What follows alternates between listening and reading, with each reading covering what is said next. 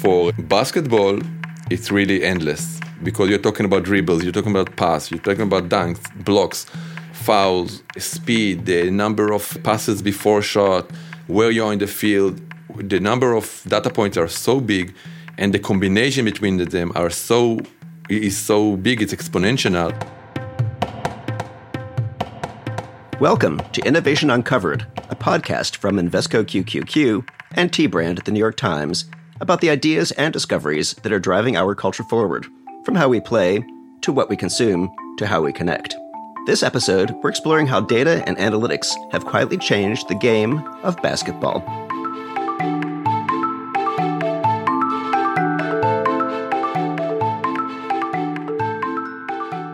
I'm Corey S. Powell. I'm the former editor-in-chief of Discover Magazine, and as a science writer, I've covered everything from dark matter to the origin of life. And I'm joined by my fabulous co-host. I am Kristen Meinzer. I'm a culture critic and journalist. In this series, I'm out in the field, well, the virtual field at least, thanks to social distancing, reporting on the people and ideas that are reshaping so many aspects of our daily life. We bring a little science and a little culture to conversations about innovations impacting our world today.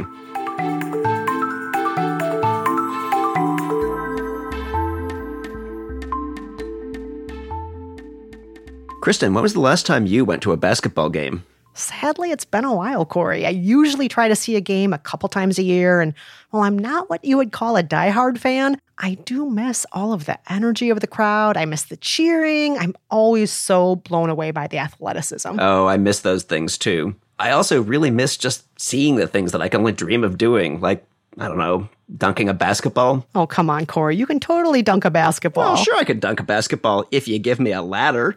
I'm fine with that. In fact, that's one of the reasons I love watching other people do it. But, you know, the game seems a little bit different to me recently. And I don't mean because of the pandemic. I mean way before that. Dunking doesn't seem to happen as often as it used to. Yeah, there have been some big changes in basketball because of data. Yeah, data ruins everything. Wait, what am I saying? I love data. My whole life is data.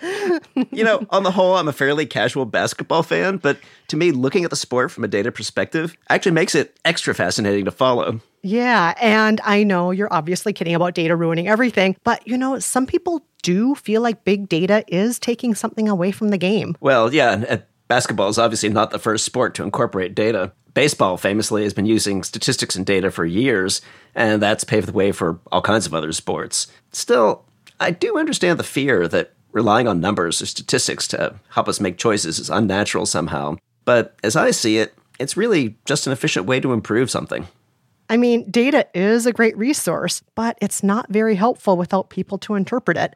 Basketball organizations are developing entire departments for data analysis, and the game is changing as these departments become more sophisticated.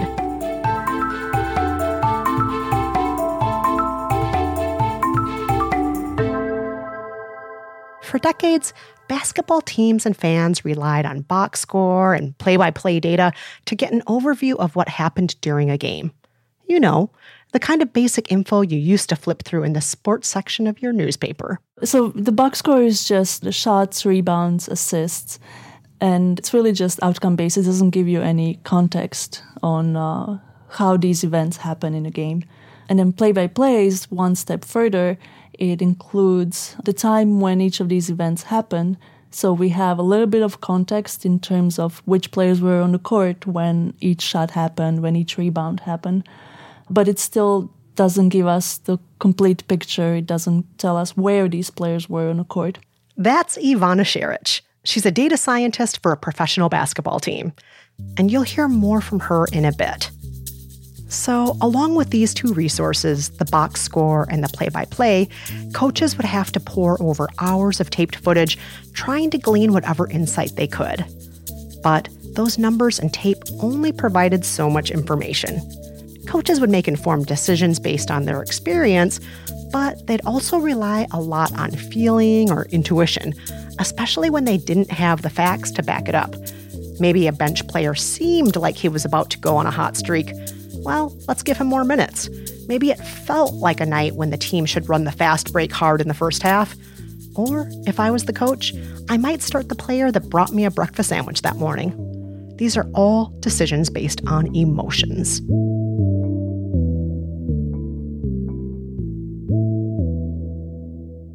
In 2005, that all began to change. There were two entrepreneurs in Israel named Mickey Tamir and Gal Oz. My name is Gal Oz. I'm an entrepreneur in the sport tech industry. Gal finished his bachelor's degree and then spent 10 years in the Israeli army. In the intelligence unit, I was doing many things regarding the pictures and satellites and all kind of things that require understanding of images and video. And after 10 years, I decided to go to the private market after I finished my master's degree in biomedical engineering. And I was hoping to find a cure to the cancer, but I found myself in sport tech company. It's a pretty big shift to go from wanting to cure cancer to starting a sports tech company. But Gal's army experience using video as an analytical tool turned out to be a game changer.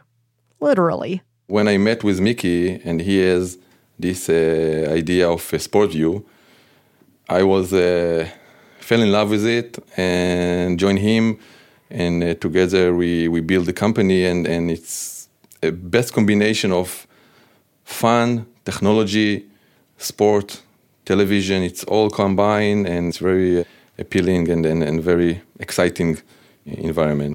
Mickey and Gal co-founded SportView in Israel, and at first they focused on soccer. They put 3 cameras around a soccer field and started collecting data, teaching their technology how to track players and balls on the field. After about 3 years, the company was acquired, and Gal and the team got to work developing the technology to work in a basketball arena instead. We saw a huge difference between the usage of the stats in basketball and in soccer. In the basketball, it was much stronger than the soccer because you have much more data points that are interesting. In soccer, at the end, you have distance, you have acceleration, you have passes. For basketball, it's really endless because you're talking about dribbles, you're talking about pass, you're talking about dunks, blocks, fouls, speed, the number of passes before shot, where you're in the field. The number of data points are so big, and the combination between them is so big, it's exponential.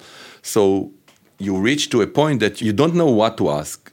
You go to the field of big data that all you want to do is, what should I do in order to win this game? The computer gives you the inputs and idea that you never thought about asking. To capture this more complex set of data, SportView would deploy 6 cameras instead of 3 in the rafters of the basketball arena, 3 on each end of the court.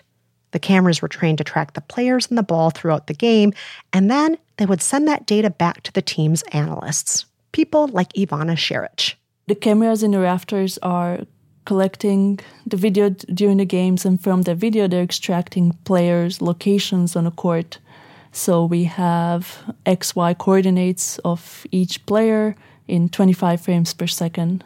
And for the ball, we have XY and the height also in 25 frames per second. And on top of this raw data, we also have additional markings, which is all the passes, all the dribbles, all the pick and rolls, and other actions. 25 frames per second. That is a staggering amount of data on every player on the court, and it gave coaches insights they'd never had before. Gal told me that a big perk of SportView tech was that it was passive. The teams didn't have to change the way they trained or traveled because the cameras were just automatically in the rafters of the arenas. And players also didn't need to wear any sort of tracking devices that could hamper their performance. That doesn't mean everyone was on board. Gal told me there was some trepidation at first. I think this is a process a lot of people go through when new technology is introduced. I think it took time until the coaches and the analytic team understood that this is helping them and not replacing them and not give them any risk of their job. But on the other side, they have more data now. They need more people. They contributed more to the game. So I think at the end it helped them, but definitely it took time. You know, Kristen, I find it remarkable how quickly people are getting past those doubts. It got me wondering where else data analytics is being used in basketball, and with a little poking around, I realized that we're now seeing it at the college level, too. It's not so evenly spread out there, in part because college budgets vary so widely. But over the past few years, more and more college coaches have turned to data to boost their teams.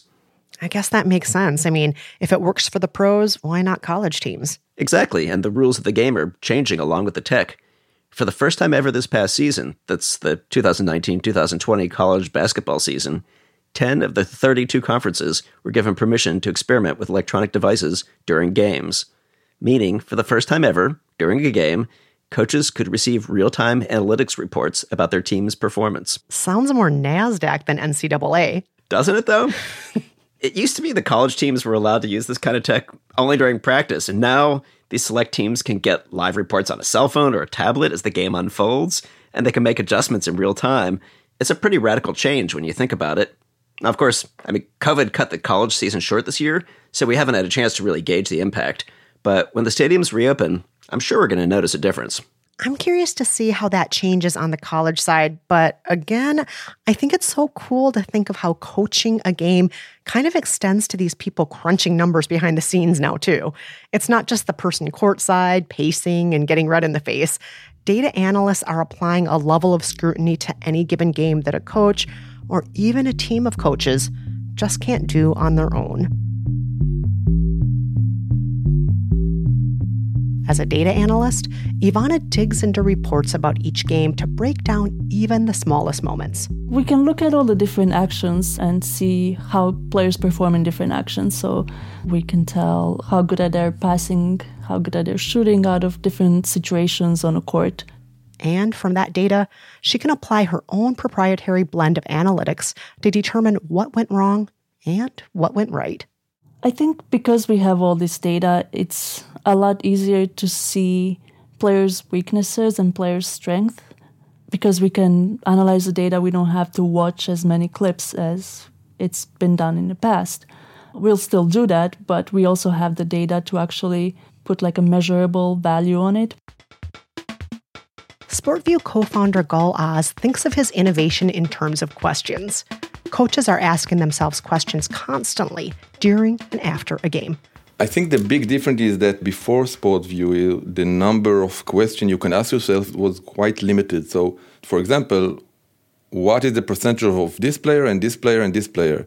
Now, this access to more detailed data has made it so that coaches can ask much more specific questions. So it can be how many dribble you did before you made a shot, how many seconds you hold the ball, who is the person that guards you. When you take a rebound, how many people around you and what are the distance of the people from around you. So at the end, for example, taking 5 rebounds is nice for a game, but the question is how hard was this rebound? And perhaps more importantly, Gul told me that thanks to big data, coaches can also ask much simpler questions to greater effect. Because you have a lot of data from many, many games, the idea is that the brain of the system, the AI of the system, can give you the question and the answers that you didn't really know what to ask. Ivana told me that overall, this is a good thing for the game. It's breeding a generation of better, more efficient players. Using this, we can help players improve much faster because they can really just put their time into things that they actually need to be improved. And we can also track their progress and see how they're improving in these things over time. And those better players are also able to make more informed decisions. One example, 3-point shots. Thanks to all this data, it became clear that even though a shot taken closer to the basket is more likely to go in, a 3-pointer is worth the risk. Well, the emergence of the increased 3-point volume really boils down to as simple as 3 is greater than 2. So, for example, if somebody shoots 35% from the 3-point line, that's still better than shooting 45% from inside the 3-point line. Teams have heeded this math. In 2012, the average basketball team took about 18 3-point shots per game. By 2019, that number was 33. And analytics is also changing who is making those shots. The power forward or small forward would have made a majority of the shots in the 1980s. Now, it's the shooting guard and point guard that end up with nearly 50% of the team's possessions in a game. It's no wonder that relying on all this data in basketball has gained a number of vocal critics. It seems like even some former pro ball players are criticizing the data-driven approach. Some say that focusing on stats isn't the right way to go because it's messing with the game or making it predictable or programming players. Others say that all the focus on data and crunching numbers just doesn't really work to make a better team. Yeah, there are also player attributes that have a huge impact on a team or a game that maybe aren't as quantifiable. Like maybe a player is super hardworking, which inspires their teammates, or their locker room antics boost morale on the team in a significant way. They have hustle or heart, but how do you measure something like that? I get that. On the other hand, those of us who love stats do see one benefit to all this quantifiable data. Fans will tell you that there are a lot of teams that deserve more credit than they get, and the statistics bear that out. I read that by one calculation, in pro basketball, underdogs win almost a third of the time, 32.1% of the time to be data precise. Let's use the numbers to recognize the underdogs. I love an underdog. I am cheering for all of you underdogs. I'm also really intrigued by what's happening off the court, though, Corey, especially as data makes its way into things like scouting. That really could change the whole face of the sport. And that's exactly what we're going to talk about next.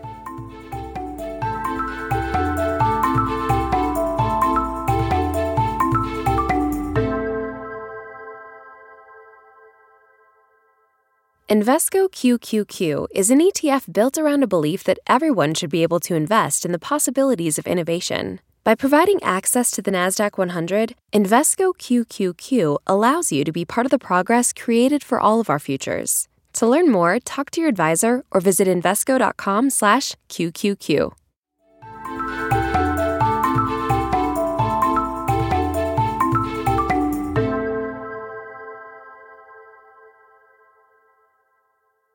Now, I want to take this conversation to where pro basketball players get their start. You know, that kid who's just learning the sport. Maybe they don't have a trusted coach nearby, or they can't afford to join a league. Maybe their school doesn't offer basketball as a sport. Or maybe they live in Taiwan and don't have the access that a lot of kids in the US do. Can technology help? That's exactly where Alex Wu started. My name is Alex Wu. I am on the founding team here at Home Court. In 2018, Alex and his team released an app called Home Court. It's basically a shrunken down version of what the professional ball players have access to. But instead of 6 high-def cameras and teams of data analysts, Home Court's power is all housed within a smartphone. The idea behind Home Court is that high-level basketball coaching and training should be available to anyone who has a smartphone, regardless of where they are. They're essentially trying to democratize the sport. You know, when we practice basketball until recently, you get 0 feedback. Like, I guess you can see if the ball missed or not. It feels very binary. But, you know, you didn't know over time if you were getting better. You would put up, you know, a lot of our users say, like, I used to put up thousands of shots and maybe I was getting better or maybe I wasn't. I think what we're able to do, and I think this is really key into actually helping someone learn something, is you got to be able to provide feedback in a very, very obviously informative way, but also very quickly, especially in something like basketball. Anyone who loves basketball can open up the app when they're out shooting hoops. It activates the phone's camera, and it harnesses artificial intelligence and computing power within the smartphone to track the player's shots or offer corrections to form and technique. So we give information and insights such as your release time.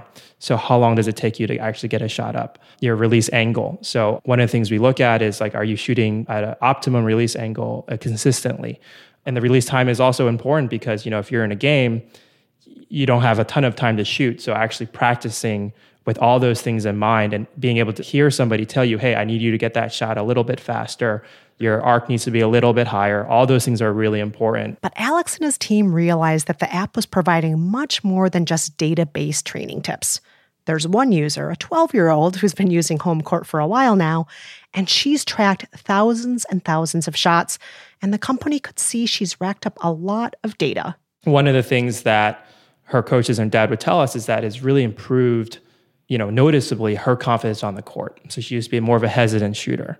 And that's such a big part of the game that I don't think people think about enough, right? A lot of it's mental. Do you feel ready to take the shot? And you know what makes you feel more ready? When you feel like you've made the right preparation. the big picture potential of this technology could actually change the makeup of professional teams. In May 2019, the home court team attended an event in Chicago where the pro teams go to scout new players. And then we were sitting there thinking to ourselves, wow, this is really awesome. It's only accessible once a year to like the 0.1% of basketball players out there. What if we could bring this type of experience into people's homes, their driveways? And so that's exactly what they did. In early 2020, Alex and his co-founders launched another app called Global Scout. This app builds on what they've done with home court to help democratize who gets to play in the pros. So for example, you can measure your hand span just using the front-facing camera on your phone using the home court app. We can measure your vertical. So you set up your phone and you jump, and we can measure your vertical, your wingspan, your standing reach. It's not so easy that if you measure up in Global Scout, you're automatically drafted into the big leagues, but it is a big step toward making the scouting process more democratic. The idea is to open up other opportunities that may have not been accessible to that player because nobody really knew that they existed. And in some ways, it's the data itself that allows teams and scouts to understand and work beyond their own biases. What I hope it does, and I think, you look at somebody like one of our advisors, Jeremy Lin, and, he was certainly famously underlooked in his basketball journey. A lot of it can be due to, just not a lot of people seeing people that look like Jeremy playing at that level. And so there is a bias there, not intentional, but it just happens to be there. I think what we try to do is like, hey, what is the truth, right? Now you can start to see things like data capturing stuff like work ethic. If you see somebody in the app, and it's like, hey, this kid's he's waking up 6 a.m. 3 times a week, putting up shots by himself. Like, that says something, right? These apps are both still pretty new. Take that 12-year-old who started playing with more confidence after tracking her progress. She still has years to develop before she can even start thinking about playing in college or for the pros. But when everyone was stuck at home without their teams or their coaches, home court was ready to bridge that gap for amateurs and professional players alike. Before the coronavirus pandemic, home court users would log about 500,000 dribbles a day. But since then, they told me that they've had days where users logged 10 or even 15 million dribbles. And they've seen interest from other athletes. That includes people who play soccer, roller derby, and more.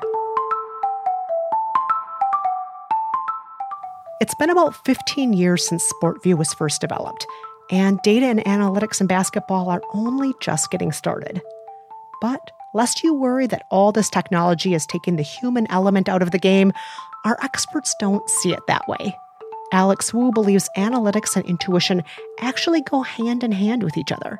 Data in and of itself is not that useful. It's the insights that come with it. It's how you're looking at it over time. Data can help validate intuition. And at the end of the day, according to Ivana, there's one thing that facts and feelings have in common. What is your favorite part of the job? Winning. I'm not even joking.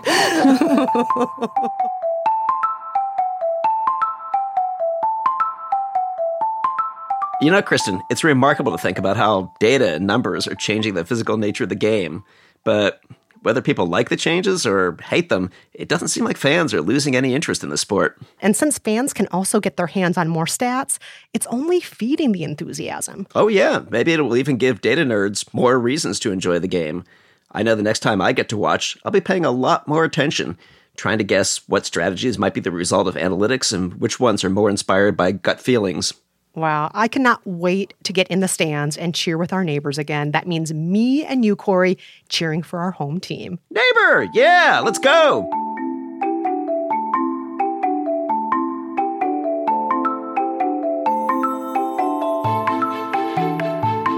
Innovation Uncovered is a podcast from Invesco QQQ in partnership with T-Brand at the New York Times.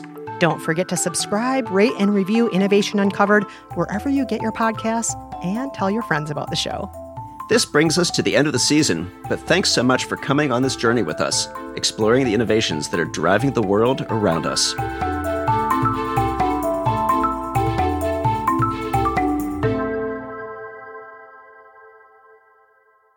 Innovation Uncovered is brought to you by Invesco QQQ. From tech innovators to lesser-known biotech and media companies, Invesco QQQ is more than just a tech fund. It's an ETF that allows you to access the NASDAQ 100, some of today's most innovative companies that are changing the world. To learn more about what this ETF can mean for your portfolio, visit Invesco.com/QQQ.